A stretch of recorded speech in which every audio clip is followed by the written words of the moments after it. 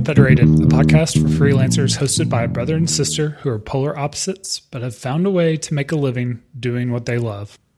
Hey, Rob. Hey, Sarah. How's it going? Great. How are you? Very Did good. Siri Yes. respond? On last week's show, I intentionally stopped myself and just said, hey, and like awkwardly paused. And I was like, oh, this feels like I'm in the groove this time. And then Siri triggered and I was like, yep, that's There we that. go. Yeah. Well, at least I'm not named Alexa or Google. All those babies named Google are feeling like real jerks. That's right. Real classic Michael Bolton situation. Yeah, that's a good reference. What's new with you? Not a lot. Let's see. I went to the climbing gym today. Did some climbing on the rocks at the gym. So that was kind of my big highlight of the entire day. What'd you get up to? Not a lot. It's been a slow paced weekend. My family has been ill for about 3 months. We've had like the same head cold thing that we've been passing around, and we designated this weekend as like rest and recovery weekend. So, I'm proud to be saying I have no cough drops in my mouth for probably the first time we've recorded in like a couple months. And yeah, so I went and worked out a couple weeks ago and like coughed all over the stuff. And my guy was like wiping it down with Lysol wipes before I even got it out of the booth. And I was like, maybe we'll press pause on that. Yeah. Not be that guy. I thought you would have appreciated that because that's how you are. Yeah, very much. I'd already like canceled on him like for 2 weeks prior, and I was like, all right, I'm going this time. Classic last ditch effort. Things are crazy. I am so not into getting the flu since I had it for the first time last year and I'm a huge baby. I did not know what the flu was and it's terrible. I had this it was bad because I had like a trip planned to New York City for New Year's and I laid in bed all of New Year's at home in Denver and canceled on everybody. And that, it was pretty much impossible. So it was terrible. So I have started carrying antibiotic or antibacterial stuff for my hands for the first time in my life. Yeah. And I'm like, I'm just like Rob. And then when Walker, my husband, gets home from the hospital where he works, I'm like spraying him down. And he's like, I'll just wash my hands. Like, no, I saw you touch the door and come in. And the flu is everywhere. And I don't want to get that hospital grade flu again. Yeah, it's a slippery slope when you really start looking at whatever everybody touches and where everything goes. You're like, I'm just trying to draw a line. Like, that's not my nature. That's in your nature to think about that. It's not in mine. Like, for instance, right before we started, I made myself a slice of toast. And when I was making the toast, I realized that there was mold on the bottom of the bread. Like after it was part way through making. And then I was like, I'll have to cut that off. And then a second ago, I looked down and I've eaten the whole thing of toast. So, like, whoops, forgot about that. So, yeah. I'm not great at like keeping up with that kind of thing, but I've really started trying to remember before I put anything, like touch my mouth, like before I eat with my hands or put gum in my mouth or something to wash my hands. So I thought you'd be proud. So now would probably be a good time to make an announcement that next week's show has been delayed while Sarah seeks treatment for mold. Yeah. Mold spores. For tummy troubles. The whole bread leaves in that situation 100% of the time. There's no cutting off the moldy part in my world. I make eggs for breakfast every morning, and that involves at least like 5 hand washings. Oh my gosh. Yeah. Yeah. Because that salmonella or E. coli, whichever one is in eggs. I forget. It's a good thing that you're doing all that because it's really kept you from being sick. Yeah, right. Yeah. Touche. Yeah. Imagine how sick you would be otherwise. So how are you? Have you been reading any good books lately? That's right. Transition time. I have. I've read or audio booked a book, listened to a book last week that was really solid, and I thought we could talk about it a little bit. The book is called The Dip. It's by Seth Godin, who is wonderful if you're into marketing kind of stuff at all. He's, if you want to up your marketing game, he's a guy to check out. I've read a few of his books, and I'm taking a few of it. He does a lot of online classes that you can sign up for. And so I've consumed a lot of his wisdom. But this book has actually been out for like a long time, and I just missed it. And another person who's influential in how I do some business things, another author was talking about it, and I was like, oh man, I'll check that out. And it was awesome because even just the audiobook was like an hour and a half long. It's like I don't know how short the book is. Like it must be pretty small, but it was great because it like tackled a topic, which we'll unpack in a second, really specifically just that topic. One of the things I struggle with books, reading books, audiobooks, is there's always, it feels like a lot of fluff, especially with nonfiction kind of stuff. Like they need, 200 pages worth of content. So here's a bunch of stories and a bunch of repeating yourself. And most of Seth's books are really short. So I appreciate that about him. But yeah, so The Dip is all about when you should quit stuff and when you shouldn't. And that's something I've absolutely struggled with my whole life, but especially as I've gone self-employed, of all the things I do for like marketing myself, or all the things I do for like new ventures, trying to figure out new service areas for my business, like where am I allocating my time wisely, and like what things should I, old yeller and free up more capacity. I'm curious when you say that something like when to quit is a thing you've struggled with for your whole life. Is there anything from childhood that you're particularly thinking of? And is it football? I was going to say the middle school B team basketball, because clearly I had some natural talent that just was untapped. Yeah. Also football. That's a good one. My football career lasted all of three practices, and including me breaking 3 ribs. So it was, it wasn't a rib at each practice, but in the third practice, we caught up, and I was out for the season. And that was also unknown to me at the time, was also my career-ending injury. How old were you? 7th grade. So yeah, that is the injury that you, for the listeners, refer to as your old football injury. That's right. Yeah. When I stand up and walk with a limp, somehow I had to do the third practice of 7th grade football. Yeah. That was terrible. I had really bad allergies as a kid, and sneezed all the time. And if you've never broken a rib, you may not know this. When you take really deep breaths, it hurts like hell when your ribs are broken. And so that was just like a real serious season of I don't know, pain. Yeah, I can see why you didn't go back. Mm-hmm. So I quit that junk. That was in time. It was easier for you to quit, I would argue. Yeah. No, that one was pretty clear. I felt like between the injury and my, I wouldn't say I was like performing at a high level out there in the field. You didn't blow anybody's socks off on that third practice or whatever. The scouts weren't there to see me. You know what I mean? Yeah, it was one of those. You peaked too soon. That's right. I think it's probably the takeaway. And in this case, now you're thinking about when to quit things. It's less things that break your ribs and more things that are just annoying. Yeah, but sometimes equally as painful. No, it's one when of those, you sneeze specifically. Yes. Getting old is hard.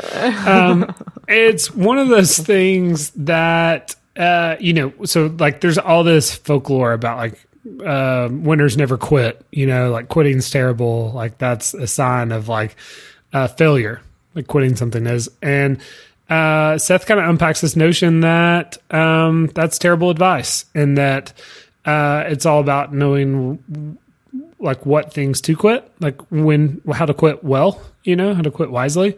Yeah. So just a brief summary, and then you and I can talk about kind of how this impacts our business, I think.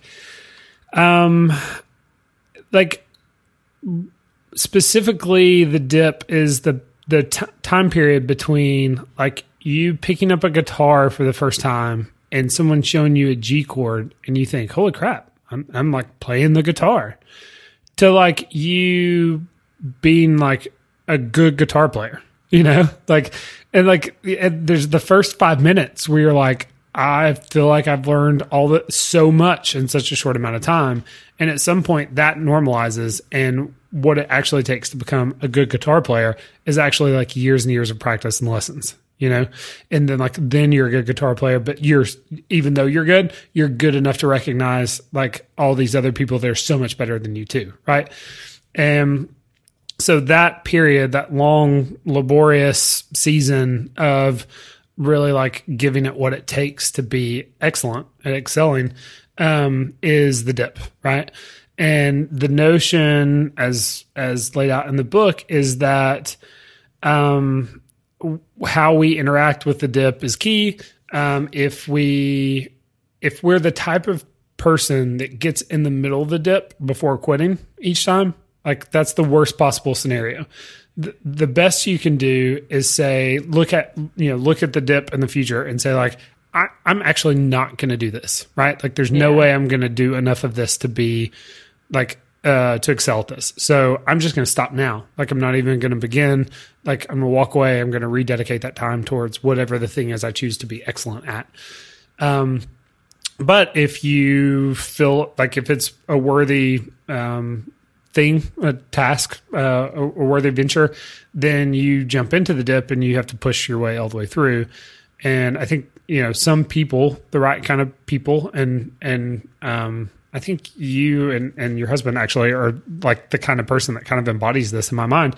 Like when they get into the dip, they actually like, it's not like they're on a conveyor belt and they just have to like put in their time until they come out the other end.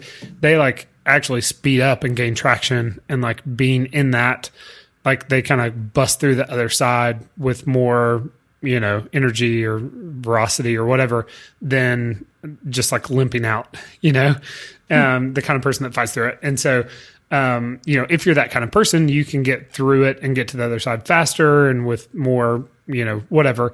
If you're the kind of person that just has to limp along through it, chances are, it's either going to take forever or you're going to quit halfway through, So how can you change that? I mean, I love that viewpoint, and I'm reminded of buying that ukulele in Hawaii when we were in this. Walker and I, we went to Hawaii like less than a year ago and got this camper van and drove around one of the islands and slept in it, which it turns out is not a commonly done thing. So it was just us and a whole bunch of homeless people.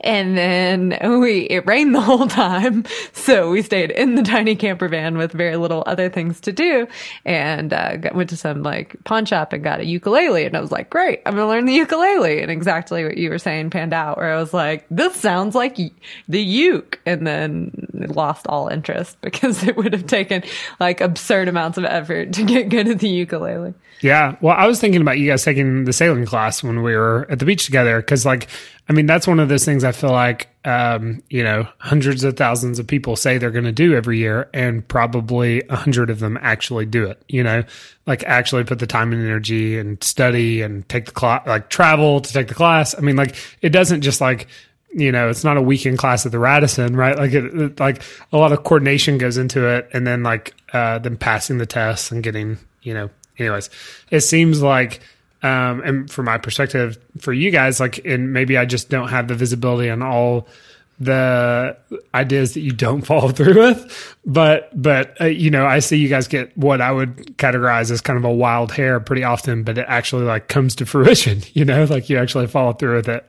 That's fair. That's fair. Yeah. Maybe not the ukulele. Yeah. I mean, the payout wasn't there for the uke. I'll put a pin in it. I mean, it's a long life. So I listened to a podcast recently that said of the people born in developed worlds today, over half are going to live to be over 100. Oh, wow. Really? Yeah. Oh, gosh. I hope it's not me. I'm pacing myself for a cool 110, so I'm good. And it totally will be you. Our shared grandmother is 95 and like not at all slowing down. Yeah. We're screwed. Yeah. Gosh, I don't know. No, thank you. Listen, I will see you there, but I'll be like Grand's brother. I'll be the one living in Florida. Yeah, in your sweatsuit, playing your shuffleboard and your ukulele. Yep. I will be like, I am not a quitter as I play somewhere over the rainbow on my ukulele. Yeah. What other song would you play on a ukulele? I think that's the only one it plays. It's like the most quintessential one. I would struggle to think of anything else. So hard. Oh, yeah? Yeah. Can you play guitar? No. Also, that didn't help. Okay. All right. I got a banjo because I can play the guitar, and I was like, I can play a banjo. I'm like, no. It turns out that's quite a bit different, too. Yeah. Well, that to your point, though, that brings us back to the book. One of the things that he talks about is kind of diagnosing the dip as either a dip or what he calls a cul-de-sac. Cul-de-sac is something that's just a dead end, right? Like that going through the painstaking labor of trying to go through that season, that dip season is actually, worthless because there is no other end. Like it's not going to resolve. There's no larger gain to be had. I'm thinking of like, a dead end industry. I don't, if you wanted to become fantastic at maybe being a typist, a stenographer. I was going to say laying out the newspaper, right? Like, the future of that is grim. And the need for that. So that's probably not something that you want to strive for excellence in today's world. Okay. That makes sense. What other things should you quit? Because, I mean, I'm trying to think of the things that I have quit. Yeah. I mean, for me, like, I did kind of an assessment at the beginning of the year of like where I've got stuff I get paid to do, and I get to do stuff that like I just enjoy doing. This podcast, for example, like, not a huge moneymaker.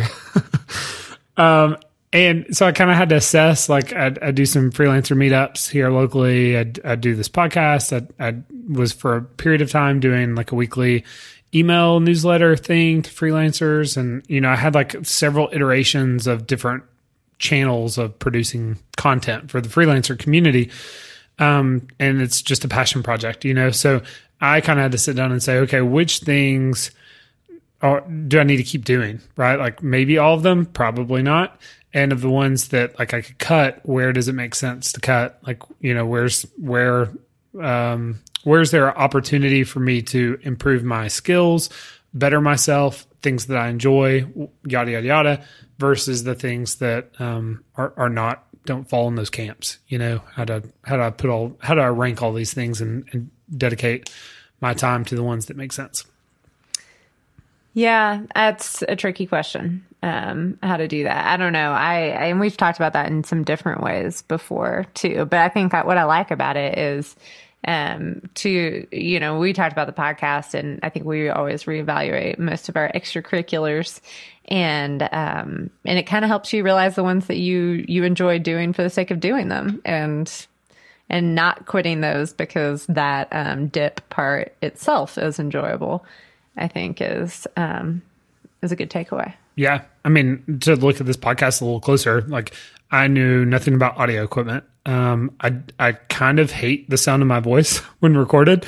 I am not a particularly persuasive public speaker. I'm trying to think of the other skills that you might want if you wanted to do a podcast, and I had very few of them.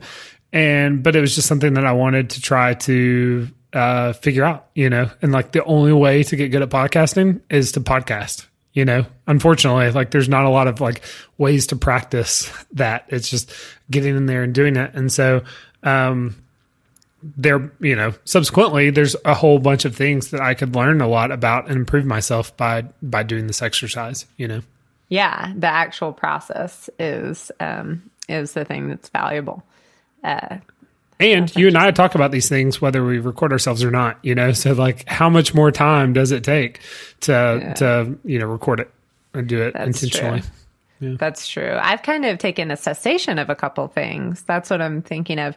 Like this month has been really crazy for me because of administrative stuff with starting a new law firm, and client work as well. And so some of my extracurricular stuff that I usually spend a decent amount of time on, like happy hours and that nonprofit that I participate in and has a whole bunch of events. And I just like cut myself a break and didn't go to most of them because I'm not essential to them anymore. And it just freed up a lot of space in my life to focus on the other stuff. So I think it's a good thing to be able to cut yourself, to quit or, to withdraw from certain things intentionally. I don't know. So what are you thinking about quitting?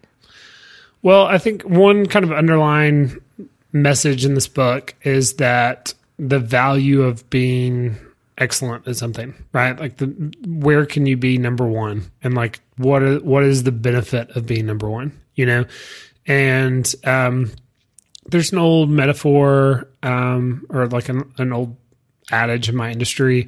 Some number of years ago, there was some AOL data back when this is after AOL was cool, but like it leaked and essentially gave some statistics on the percentage of people that click on the first result in a search results page versus the second versus the third. And like Google's never released that information, so it's like the only snapshot that people in my industry have of that. And it was like 84% click on the first result. Really? Yeah. Okay. Like, I mean, a tremendous, overwhelming, percentage.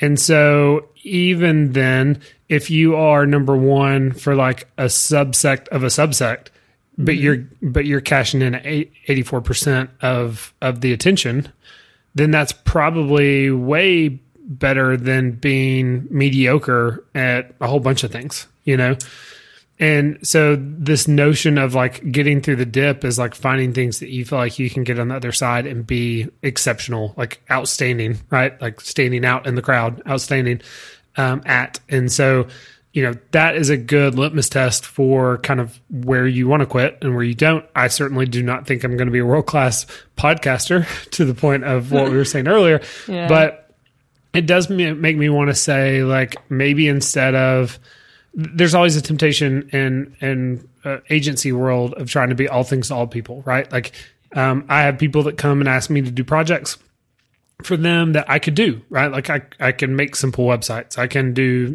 this, that, and the other. And at times I feel like, all the time and energy I spend into being pretty good at a lot of things, what would happen if I consolidated all of that and became like exceptional at a handful of things, at one particular thing or two particular things. And so that kind of guided where I quit. And like, for example, I decided to kind of wind down the monthly meetups I'm doing here locally. Like it was great, good groups of people that came, like a lot of camaraderie. But in my mind, this podcast could create a community that exceeded the geographical boundaries of Chattanooga, right? Like in the meetup was not going to do that. And so I felt like there was more room for growth, both personally and in the community, by going this direction than doing my email newsletter or doing my meetups or doing whatever. I said like, I'll just pick one freelancer thing and focus on doing that as well as I can versus, all the things. I kind of did that with my own business too, and where I'm, how I market myself. I had an email newsletter I did monthly or weekly, every Friday to kind of summarize the week's marketing news for people that just wanted a summary of that. And it was going well, but I also wanted to blog, and I also wanted to, do a handful of other things. And so I had to figure out a way to kind of distill all of that down into one thing that I felt like I could do much better than I would, do 3 or 4 things kind of mediocre. Gotcha. Okay, that's one thing then that I did quit that you brought up was kind of like data privacy, security, cybersecurity, law work. At first it was just a little bit of laws and it's very achievable, but as they more rapidly are evolving, I've kind of just made the decision aggressively that I will know enough about it to bring in a specialist. And I will just be really honest with everyone that I know how to issue spot, and I have a great person that I bring in to help me with those things, because I honestly think and I've had those conversations dozens of times now, saying, well, I don't do that, but I work with somebody all the time who does. And people seem to be relieved because it's such a niche area. I think if you ask one person to really jack of all trades it and they say yes, you're kind of like, all right, should I have, should I be asking the guy at the Lens Crafters to do surgery on me? Like a doctor's a doctor, but like... Yeah, I mean, and that's a perfect example, like on the flip side of being that guy, like, that individual that is really good at data privacy, like he's the 84% in this situation. Everyone's relieved to find one person that specializes in that thing that they can't find, a person to. And so the benefit of that, and perhaps his or her rates support their expertise, or, the uniqueness of it, provides some kind of opportunity in what it looks like to be excellent. Yeah, that's the thing. And being able to basically, capitalize on just building a relationship with someone who does that is very useful. So I'm way more productive than me, like trying to have a full workload of other stuff and somehow get up to speed on this entire new, area of law. Mm-hmm. Yeah. And I find, at least here locally or regionally, there's not a ton of people that do what I do with the level of the length of experience I've done it. Yeah. I kind of happened to start doing it about the time it became a thing. So it's hard to have more experience than me as far as time. But so I look at something like that where I find people seeking me out, like needing help from people like me. And then I think about like the guitars that are hanging on the wall behind me as we record this. Like, I, at some point in time, was wanting to buy like a nicer guitar, and start collecting guitars, because I think they're beautiful, like almost as like art as much as something that you play. But like I'm kind of, I'm definitely a mediocre guitarist, and it's like, I can't sing. Like I'm probably not going to put all the time and energy into being great at it. And so beyond just like casually when I want to play a song that I just kind of a fun loving, like, hey, let's just goof around kind of thing. Like the time and energy I put into that's kind of a waste, like, I would be well served to have, a handful fewer hobbies and just find a few things that I really enjoy doing and can do exceptionally. Yeah, I would counter that though and say that we both know a family member who's like not terribly good at their chosen hobby, but really loves pursuing it. And I think that, the excellence doesn't have to be there. If you're just really into the hobby and it gets you where you're going just to be fair to middling in it, then that's enough. Because you can never be excellent. We know too much now. We know too many people. There's always a virtuoso that you can find on YouTube who's a million times better than you at anything. So, if there's anything that you enjoy enough, it's worth hanging on to. Yeah. Yeah. No, I think that's a fair counter or rebuttal to that. Cause at some point in time, and, we've talked about this before, like what's the value of becoming that much more productive? At some point, like you've got to give yourself the freedom to have time where you're not productive, you know? And to your point here, like at some point, like you should be able to be blissfully ignorant about what you're doing if you enjoy doing it, you know? Yeah. I mean, I am very bad at most of my hobbies. So like, I'm not good at tennis. I'm not good. I don't even know the rules of tennis. Like, I'm a bad climber. And yeah, I mean, I don't know if you can be good at bicycling. Yeah. As you stated in last week's show, you did something for the very first time and described it as I have a new hobby. So, when that was riding bikes in the snow. And so, you know, I think where you're, what you would call a hobby is probably a looser definition than a lot of people. I don't know. Maybe. I think I just do them more though. Cause like I mean, a lot of people would say they ski as a hobby, but how often do they really ski? No. And I wouldn't even name skiing in my hobby list. And I've been, 3 or 4 times this year so far. But I mean, because I live in Colorado, but still. Yeah, I did pick up. Yeah, I do like to pick up new hobbies and then just get like okay at them. It was terrible when I first moved to Colorado. I bought like a kayak.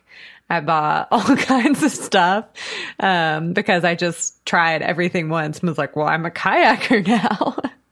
And then after like 3 or 4 years, I still own a wetsuit. Yeah. Well, you never know when you're going to need one of those. Right? Like I had to just realize, you sell the road bike and the kayak because you're not going to be, a runner, a rock climber, a yogi, and a skier, and a kayaker, and a road bicyclist. Lucky for you, all those things don't take up a lot of space, so you can kind of afford to do that. Just all those bikes and entire boats. Fun fact, I just abandoned the boat. I never sold it. I just moved out of my apartment and I had it in the storage unit and I couldn't find anyone to buy it. So I was just like, like, so who knows what came of that? Yeah. That's funny. Yeah. All right. Well, good talk. Good book. Yeah. Thanks for sharing. All told, I think it's like $5 on Audible, hour and a half. If you're like a podcast listening person, it might be worth checking out. I suspect if anybody's listening to us, they are a podcast listening type of person. I think so. Yeah. Yeah. And I'll include a link in the show notes, which can be found where? Unfederated.studio. Mm-hmm. HTTPS. HTTPS://. Yep. Here's a little anecdote. We were giving a presentation at an agency once, and it was like a pretty big agency in the area that I'm at. They have some like fairly like well-known clients, like nationally well-known clients. And we were talking about URLs, and we were talking about the www version of a URL and the version of the URL that doesn't have www because it's like optional now. It didn't used to be, but now it is. And so the guy my colleague that was presenting was in shorthand describing it as www versus non-www. And I sat next to one of the partners at the agency and watched her write notes down. And she wrote DUB, DUB, DUB. Oh my gosh. My gosh. And I was like, I couldn't wait to get back to the office and share that with all the nerdy coworkers because, of course, that's insane to us, but it was very enjoyable to watch. So, that's yes. Really funny. Check out the www version of that URL. Way longer to write that out than it is to write www. And clearly not really following along with the story. The context was a little lost on that listener. Yeah. All right. Good story. Yep, good talking to you. You as well. Have a good week. All right. We'll talk soon.